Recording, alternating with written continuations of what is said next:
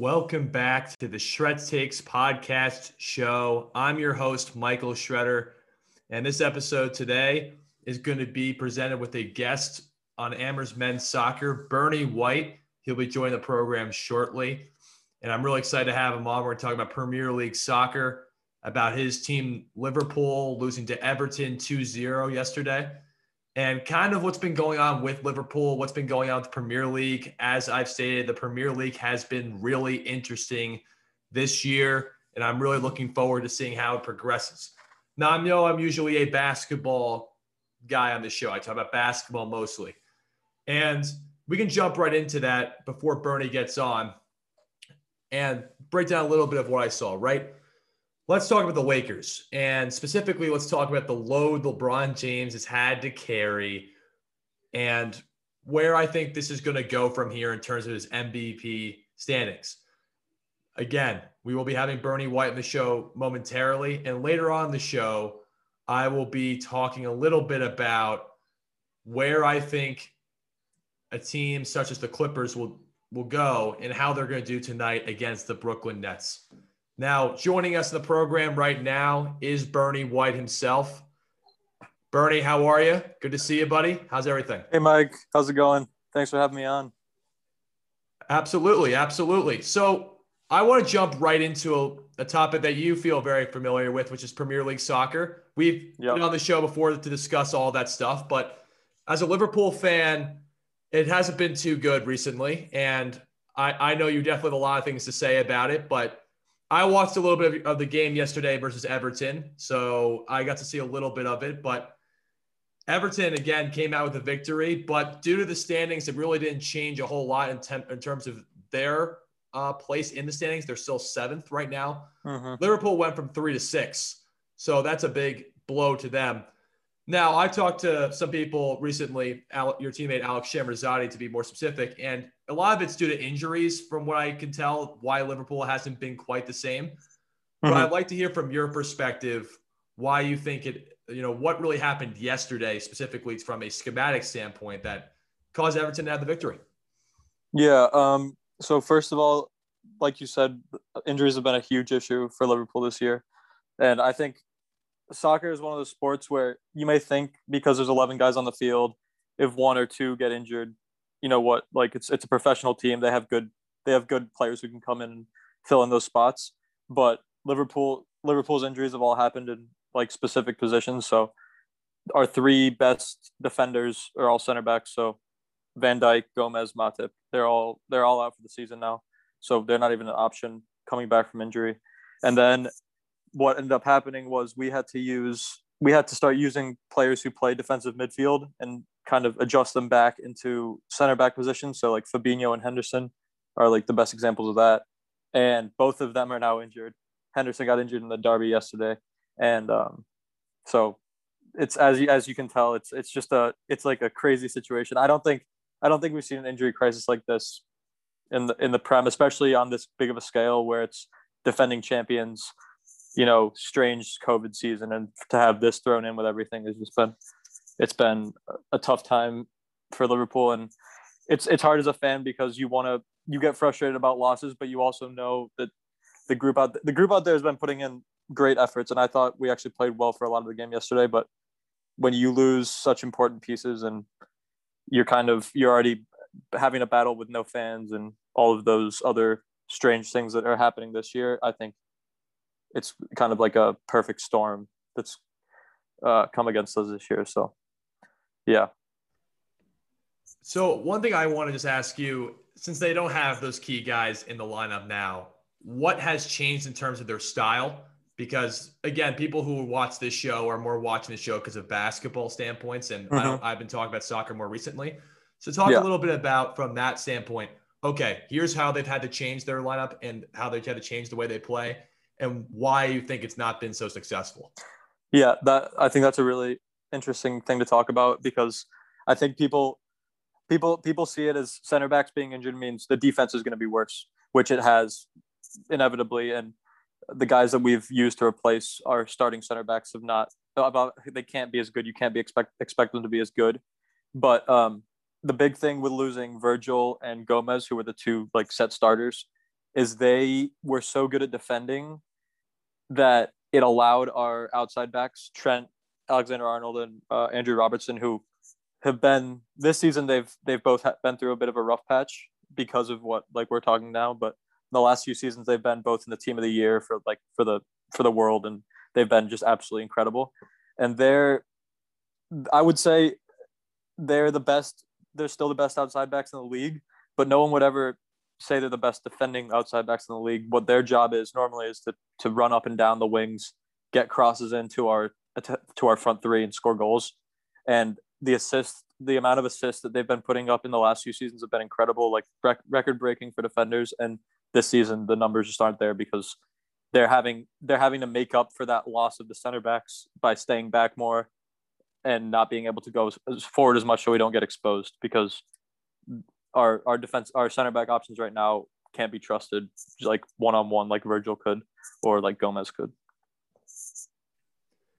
Yeah, that makes a lot of sense. And because I was talking to Alex about it and how certain teams this year have been playing more of like a defensive game, playing more conservative and passive because of just the whole injury landscape and just the whole turmoil. But a team I want to talk to you about, and I wish Barkey was on here to talk about it because I think he has some things to say if he was on. But let's talk about Man United and Man City. Right now, they're top two in the league. And I remember last time we talked, I remember Man U lost a game 7-1 or something crazy like that. Mm-hmm. I think it was 6-1 to Spurs.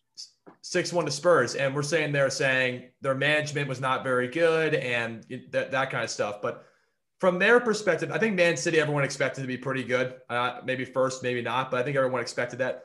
But talk about why you think those teams specifically have taken such great advantage of this COVID season and have jumped to first and second place, respectively, in the league. Yeah. So I think both of those teams are interesting cases this season, and I think both could be talked about a lot. I think I'll deal with City first because I think their explanation is more simple, and I think United has a lot more to it. But I think the thing about City is it looks like they're having a great season, which they definitely are. But I don't think anyone should be surprised by this because, I mean, they have been putting up 90-plus points in the last, I think, like 3 or 4 league seasons, and that's what they're on track for now. And the only reason that they haven't looked like as dominant in the last few years is because Liverpool was right there with them. And for the last few seasons, it was Liverpool and City going for it. No one else was really close.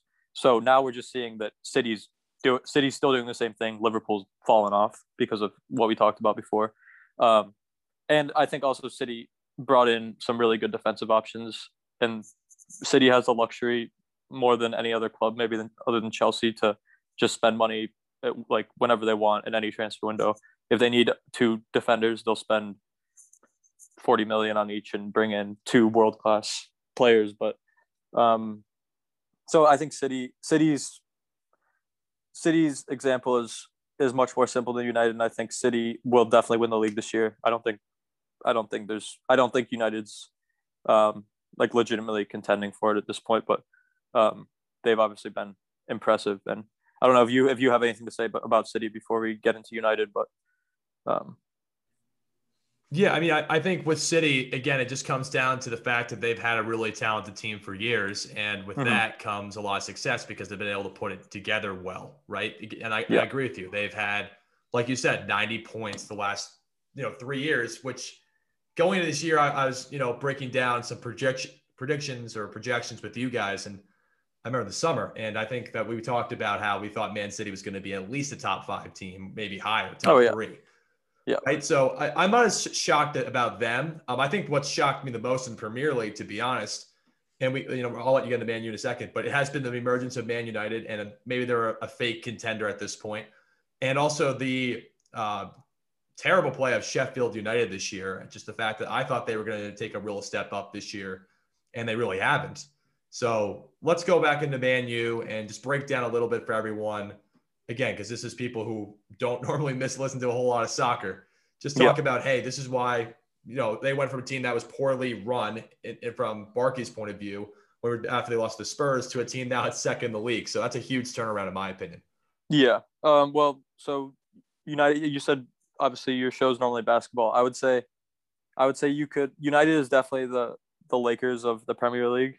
And if you think about like the pre-LeBron Lakers, I think that's I think it's a pretty good representation of like the way United was going. They had a lot of success, like in the previous decades, a lot of trophies, great history, but they just seem to be in like a rut. And I think that when Ole, their current manager, was hired, everyone just kind of thought that was a continuation of it. They weren't moving forwards in any way. They were just kind of staying stagnant. But I think United has proven a lot of people wrong this season, and I've been impressed with the way they've just managed to like grind out games, the way they've come through a lot of criticism, because I don't think we've seen a team have that like this much criticism in the first half of the league and still be able to, like, they're second in the league right now, and I don't see that, like, they seem to be winning games at a good rate. They don't seem to be dropping some of the silly points they did last season. So, but I think if you're gonna pin down their success to one person, it's got to be Bruno. He's been the signing of the last few years, and he's the leader of their team, and you can tell that the team really feeds off him, and I think he's been a huge part of their success. So now I want to get back to Liverpool because I want to give you a chance to talk about your team. This is the team that I know that you enjoy watching, and also just, I know a bunch of guys in the team enjoy watching Liverpool as well. So I'm looking through the next couple of games, and I'll be honest, there are some games where I'm like, okay, this is a pretty easy win for them, but I would not say any game in the Premier League is an easy win. But let's go into just a little bit of their games. I mean, you know this obviously, but they play Sheffield United, Chelsea, Fulham, and then they go into the Champions League round of 16, leg 2 of 2 against RB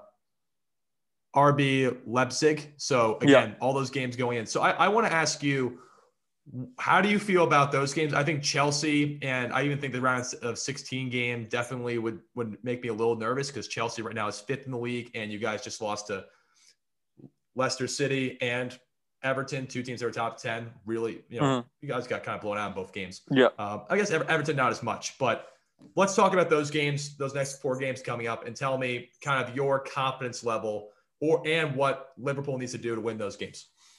Yeah, so I think looking at the upcoming fixtures as a Liverpool fan, I think at this point it's safe to say Liverpool's in the race for the top 4. So I don't think we're completely out of the title race.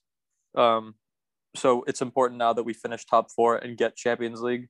And I think to do that, if you talk about those next 4 fixtures, you said we play Fulham and Sheffield in 2 of those next 4. Like, those are games that if you want to finish in the top 4, you have to win. So those 2 right away, I would say, are must wins. And I think any 11 Liverpool puts out will dominate the game.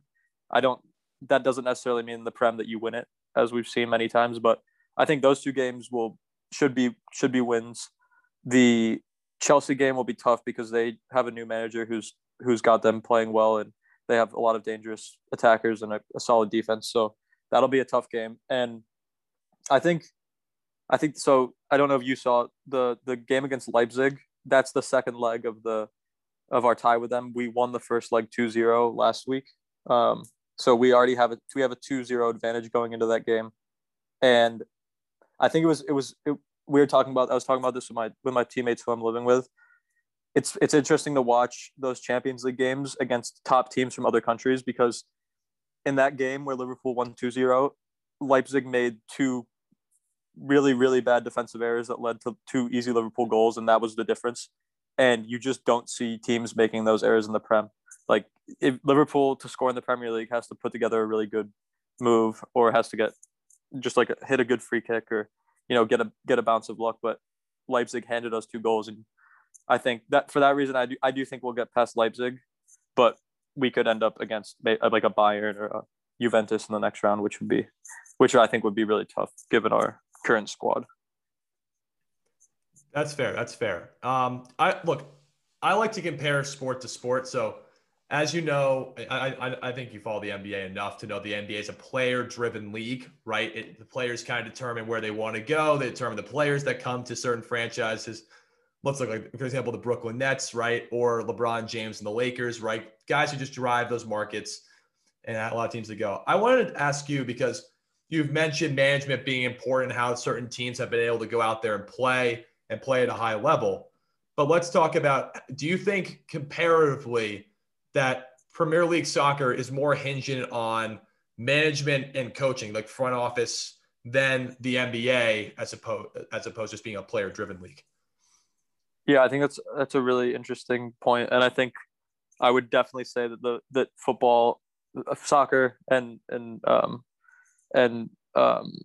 across all leagues, not just the Premier League, is much more of a management and it's much more management and organization driven in the way that the player, like, so Liverpool, every player on Liverpool is a global superstar on the same, like in England they would be on like the same level as any like top NBA player in terms of popularity and fame, but none of them have any say whatsoever in who comes to the club. They might, they like Mo Salah could get on the phone to one of his old teammates and say, "Yo, I love it, Liverpool, you should come." But at the end of the day, it's the club and the ownership group who's signing the players, and I think so. That's like the business side of it, and then the coaching side, I think, and obviously basketball is a very intricate, like complex game that does require a lot of like plays and coaching. But I think when you watch the NBA, you see guys just like you watch LeBron play in a game and he just kind of takes over. He's got the ball. He's like there's an offense out there that the Lakers are running, but at the end of the day, the offense is give the ball to LeBron and let him score. So I think when you look at soccer, you can't do that because if one player tries to take on the other team, they've got 11 guys try to get it off of him, and so I think you need more of the manager to kind of drill into the team what you're going to do, have some kind of game plan, whether you're going to sit back and counterattack, whether you're going to press from the start. So yeah, I think that's a really interesting comparison to make, and I think soccer is different than basketball in that way. Yeah, I agree with you. It's just I thought it was an interesting point to bring up. But I want to ask you, just shining away from the Premier League a little bit, let's talk about just what you've been able to do to try to keep yourself. As we last talked, you went abroad to England, right? I know you did stuff there, but since you've been back, what have you been doing to basically be ready for the fall season? Hopefully it happens. And just, I don't know, keeping yourself academically stimulated, because I know that's not as easy to do during a layoff such as this. Yeah. So obviously, yeah, we talked when I was in England and I had a great time there. Was keeping in shape and, doing what I could given the lockdowns. But now I'm back in the US. I'm in San Diego with, right now it's 5 of my teammates from the soccer team. So we're living together. We've been playing a lot. Just getting used to the ball again. I've been doing like some goalkeeper stuff, a lot of footwork, a lot of strength stuff, and just injury prevention. So right now it's just like kind of it's like in the Premier League when they're kind of in preseason and players are just getting fitness back. I would say this semester is more about getting your base fitness back, getting injury prevention, getting stronger, and then I think the case for me and a lot of the guys on the team will be looking for some place to play in the summer if that's possible, in terms of getting actual 11v11 games and like training in a team environment. So that's the soccer side of it. Class, I know you're not taking classes at the moment, but classes started this week for me. That was a nice little awakening after being away from school for a long time. And I'm taking two econ classes and a psych class, so getting my major requirements done, and they seem to be good so far. So hopefully that keeps up.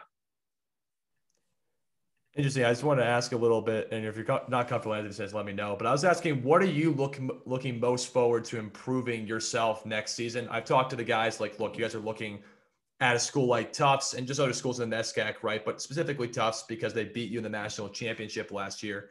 And losing Dane Lind is obviously a loss for you guys, but you do return a lot of your players, hopefully, coming back. It depends on, I don't know how many of the guys took the year off or whatever, but I want to ask you from a personal standpoint, because you had a very, very strong sophomore year, but what are you looking forward to saying, okay, this is where I need to get better based on talking to coach and watching film, stuff like that, where you think that you've been improving, trying to improve the most.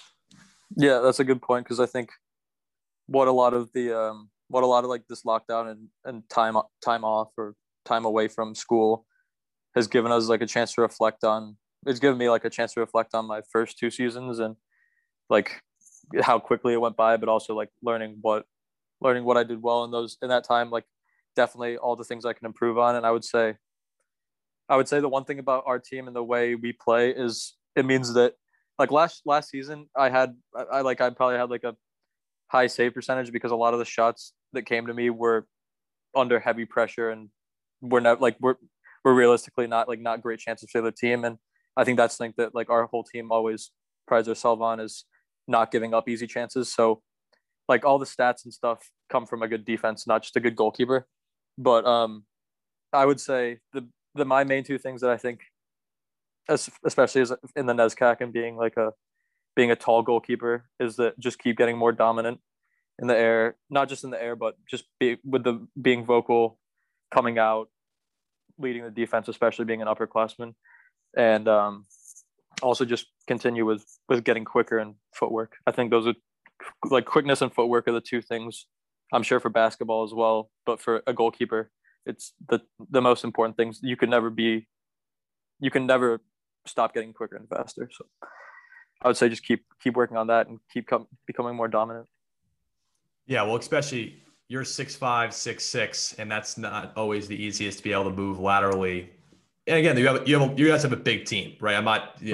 I've watched you guys a ton last year, and hopefully we'll be doing some sort of color commentating for you guys when I come back, which I'm hoping to do. But yeah, I don't have any other questions. So again, like always, I'm really excited that you got to come on and join the show. And it's always fun to hear about some soccer, because that's not a topic I usually cover a whole ton on this show. And yeah. I do appreciate you coming on. And I'm glad everything's going well on your end as well. Yeah, well, yeah, just want to say again, thank you so much for having me on. It's always good to talk to you. And I've been following the NBA much more now that I'm with my friends who watch basketball. And I think I've decided on Celtics. Celtics will be my main team. And then just for the Boston link. And then I always support whichever team Jared Allen's on, because he went to my high school. So Cavs as well. I was sad to see him go from Brooklyn, but now I gotta keep up with the Cavs. So but appreciate it, Mike. Well, I appreciate it, man. And for all the fans, that's Bernie White. He rising junior bully for Amherst College men's soccer. So Bernie, thanks again for coming on to the program, pal. Yeah, have a good one. Thanks, Mike. You too, bro. See ya.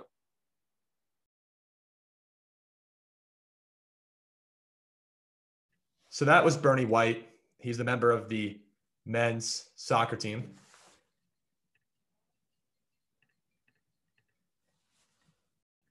Welcome back to the show. So again, guys, that was Bernie White, junior on the men's soccer team. So we're going to be a rising junior. Exceptional soccer player for those who have not seen him play. And he plays on just a great program at Amherst men's soccer. So I was really happy to have him on there. Now I want to jump into something that I've been wanting to talk about for a little while, and that's just the fact that the Lakers have struggled without Anthony Davis in the lineup. And from my perspective, it's pretty simple why it is. And it's because LeBron's been asking to carry a lot of the load, because the role players aren't really great role players without Anthony Davis or Dennis Schroeder in the lineup. And you see it. LeBron is having to exhaust a lot of energy. He's not missed a game. He's playing the most minutes in the Western Conference. And it's no excuse for him to going 7 of 21 last night from the floor and not playing great against the Miami Heat. There's no excuse there. He needed to play better last night, and I'm going to acknowledge that. But when you score 32 points like he did on Thursday against the Brooklyn Nets and your team gets blown out of the building, I can't put the blame on LeBron James for that. But this is going to be from every sports talk show and all the media, because LeBron is the most criticized, scrutinized athlete that we've seen, and also one of the most glorified athletes as well in that own same retrospect. It's going to be a big time to see if he can lead this team and really improve his MVP stock. If he can do that, Lakers got a great chance to get in good position when Anthony Davis comes back, play at a high level, and LeBron can really improve his MVP stock. Now, from my opinion, does it really matter if from LeBron's end if he wins MVP. I think last year it mattered to him. I think he only matters about how his team is playing going into playoff time. And I think that's what's more important to him. I don't think he likes losing back-to-back games. He's made it known that the Lakers aren't a team that like to lose back-to-back games. And that's what they prided themselves on last season. Now they've lost back-to-back games. And you could say that LeBron James was more at fault in the Miami game, the Brooklyn game, and he shot 7 of 21. But Kuzma, I'll give Kyle Kuzma a lot of credit. He's been playing really well. 18 points against the Brooklyn Nets and 23 against the Miami Heat, playing some good defense as well. And Montrezl Harrell's been playing well on the offensive end. He had 18 and 10 against Miami yesterday, and he also had 10 points off the bench on a good field goal percentage against Brooklyn. His big problem, though, is his size limits him on the defensive end. And what I mean by that is that he just can't simply guard big centers because of his size. Against Miami, he can get away with that because Bam Adebayo is not quite a huge center that could dominate him in the post like a Nikola Jokic, Joel Embiid type who can really dominate you down low and make things really difficult for your defense. I think the Lakers are going to be fine, but I think this is a little concerning that their role players have not quite stepped up yet and that LeBron has to carry so much of a load. Kentavious Caldwell-Pope came out yesterday and said how LeBron has to carry too much for the Lakers and that they need to step up. Well, they do. And I understand the NBA is a player-driven league, but the NBA also is a league primarily focused also on teams coming together around star talent and making things work. Look at why Brooklyn's being successful right now is because their 3 star players, or at least the 2 who have played consistently, Kyrie and Harden, are playing well. And the role players in Joe Harris, DeAndre Jordan, Jeff Green, Luwawu Cabarrot, Landry Shamet, guys like that have started to really step up. Oh, I'm sorry. I forgot Bruce Brown too. He's been playing an exceptional level as well. But that's why they're playing well on the offensive end, because those guys are knowing their role and they're sticking to it. The Lakers right now have gotten inconsistent play from their role players all season. Dennis Schroeder, even though he's averaging 14 points a game, has been very inconsistent. Montrezl Harrell's been playing well on the offensive end, but he's not as good on the defensive end because, again, it's his size. And he plays hard, right? He's actually been relatively pretty consistent, even though his points are down. He's been playing better the last couple of games. Alex Caruso, I think, needs to play more, as well as Markieff Morris playing more, because I think their championship experience from last year can really help. And then the other guys just need to figure out a way to get themselves, figure out where they stick, right? Talen Horton-Tucker, Marc Gasol, guys, Kentavious Caldwell-Pope have to kind of find their niche again, find their game, and figure out how they're going to work with LeBron and Anthony Davis when he comes back in order to revamp for a championship run. That's my statement on the Lakers. I don't think people should be overreacting to them losing 2 games, but their role players need to play better, and I'm going to acknowledge it. But I think it's also from the fact that they're asked to do more now because LeBron is basically a one-man band. It's very similar to him in the 2018 year with the Cleveland Cavaliers. Now, let's transfer over to something else now. Let's talk about the Brooklyn Nets versus the Los Angeles Clippers tonight. Brooklyn has played fantastic the last couple of games and really have shown me a lot of true grit and toughness, but also the fact that their offense is nearly impossible to stop because of how good the dribble penetration is from Kyrie and Harden. And the fact that Harden really has embraced that point guard role. That was something I was very skeptical about going into this season. But I do think that what has happened is the fact that James Harden has understood that he can get 20 points a game while getting 11 assists. And also the fact that Kyrie understands that he's better as a shooting guard. And those two have really worked together. And then you have Kevin Durant who still gets up 25 to 30 points. This will be a great test for them because the Clippers will be full strength. They will have another chance to beat the Clippers if you're Brooklyn, right? And the Clippers have a top 5 defense, the best 3-point shooting team in the NBA at the moment. The Nets will get up to that point, I think, because since Harden has been there, they're going to be the best offense of all time and also have been right now the best 3-point shooting team in the last couple of weeks, shooting over 46% from 3 And they really have looked like the team that we could expect. That's really important. Now let's think about this from a different lens. How do I think this game is going to go tonight? I think Brooklyn's going to win this game. And I think Brooklyn's going to win this game simply because they're on a hot streak right now. The belief in them is more solid. Kawhi and Paul George are just getting back into the fold. Even though they did beat Utah on Friday, I think Brooklyn has it rolling right now, and their defense has gotten a lot better. And also, they have Kevin Durant tonight. And with that, how well they've been shooting from the three-point line, I give them the slight edge. Now, that's going to conclude my show. Again, my guest today on my podcast was Bernie White, Amherst men's soccer goalie. And it's going to be really exciting to see how this transfers over. Thank you, guys.